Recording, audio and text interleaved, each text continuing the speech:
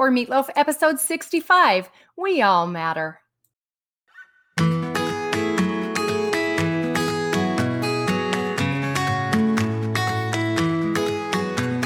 Hello, hello. It is a gorgeous day today. Absolutely gorgeous. Really hot here in Utah, but beautiful nonetheless. So last year at this time, we were bombarded, if you remember, with the Black Lives Matter movement. I was a bit perplexed by this crusade, I'll be honest. Of course, Black lives matter. So do white lives, and brown lives, and poor and rich ones, and Christian and atheist lives. Now, I don't in any way mean to minimize the struggles Blacks have had throughout history. I see that all lives matter. Because 2,000 years ago, Jesus died for all of us, all mankind, all people, every single one of us worth the sacrifice. Jesus said, love everyone, treat them kindly too. When your heart is filled with love, others will love you. Bottom. You'll recognize that from the children's songbook, page 61. We all know the first and great commandment, right? To love the Lord thy God with all thy heart and with all thy soul and with all thy might, found in Matthew 22. Then verse 39 of the same chapter reads, and the second is like unto it, thou shalt love thy neighbor as thyself. Literally, everyone on earth could be considered my neighbor. We are, after all, sharing the same planet, right? So figuratively, loving every neighbor on earth is going to require a lot of unconditional love.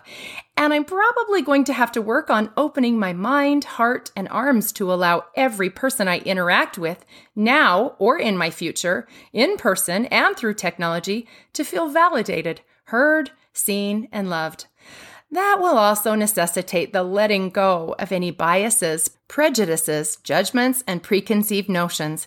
And that's hard to do when I'm dealing with a divine spirit that lives inside a carnal man. Oh, that carnal man that so many times gets in the way of all my good intentions. Sometimes, unfortunately, I find myself errantly believing that I might be loved a little bit more than the guy who doesn't even believe in God.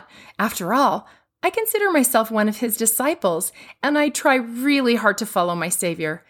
But shame on me for my pride and for thinking that my attempts at righteous living trump the fact that the guy who doesn't believe was still created in God's image, even if he doesn't know it or even care. Christ did suffer, bleed, and die for my unbelieving brother as much as he did for me. The reality is that I don't know the path that man has walked and what has shaped his beliefs. I am not called to judge him. I am, however, called to love him and make him feel like he matters just as much as I do. Our Father in heaven doesn't expect us to be perfect in this lifetime. We are still on the potter's wheel, so to speak. So shouldn't we be giving others that same right? Remembering these things opens the way to an increase in unconditional love, no matter the condition, belief, or choices of another. It leads me to more easily offer a smile or a wave, or to reach out with genuine acknowledgement, even if it's only in passing. Making all people feel like they matter is a pretty tall order, isn't it? Many years ago, I was set apart for a calling, and in that calling, among many other wonderful blessings, I will never forget the words said on my behalf that day, that I would be blessed with the ability to seek out and find the one. Throughout the course of my service, I found myself seeing the young girl that sat alone in the corner, unable to make eye contact, wondering, is that her? I found her. Now what can I do? Or what should I do? Maybe it was the strong, confident girl that led the pack but wasn't always kind to the underdog. Was it her behind that facade?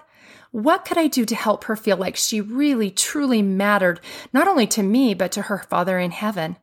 Or even the leader that cried under her heavy load of family responsibilities and her calling, and the insecurity and doubt she felt in doing any of it well. What could I do for her? I can honestly say, sometimes I knew exactly what to do. Sometimes I didn't have a clue, and sometimes, like many other times in my life, I missed the cues altogether.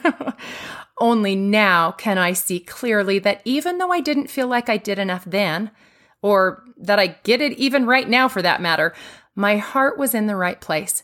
And because of the blessing given to me, I got the first part right. I was sometimes able to find and see the one.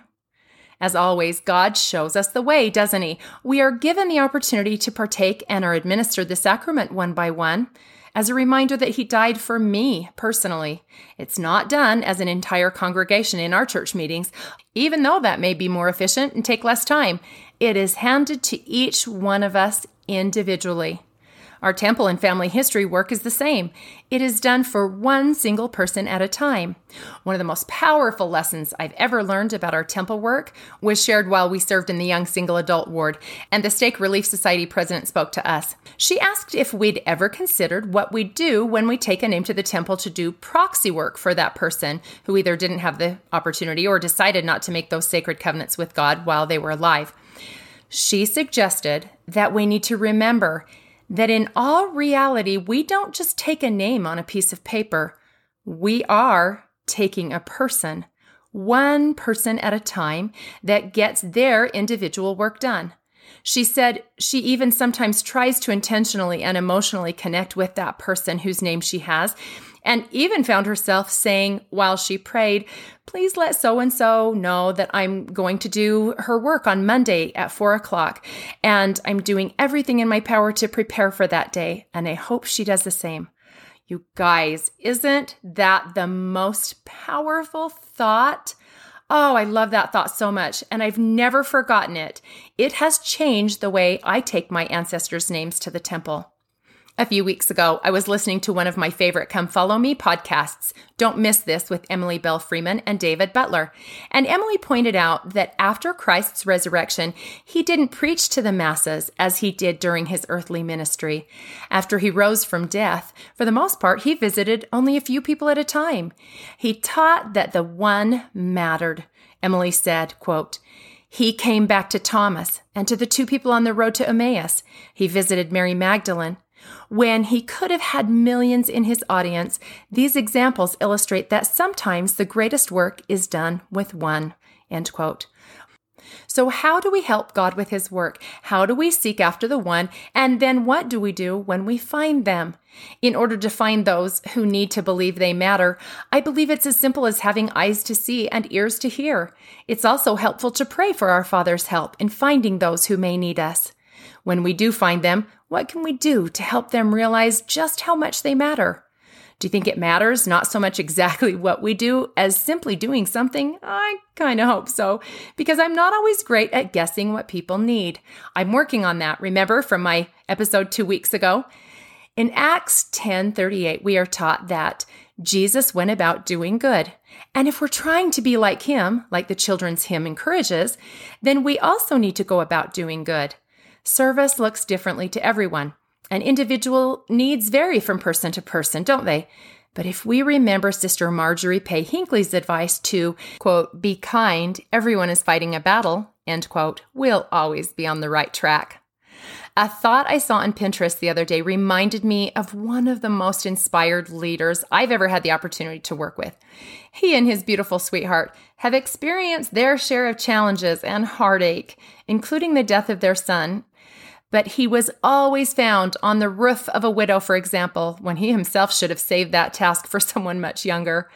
But he was always ministering to the one whose hands hung down and who had feeble knees.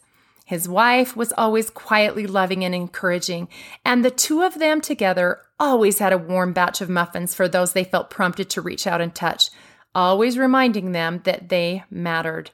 The Pinterest thought I'm talking about was by Stephanie Sparkles. What a fun name. She said, quote, "I love when people that have been through hell walk out of the flames carrying buckets of water for those still consumed by the fire," end quote.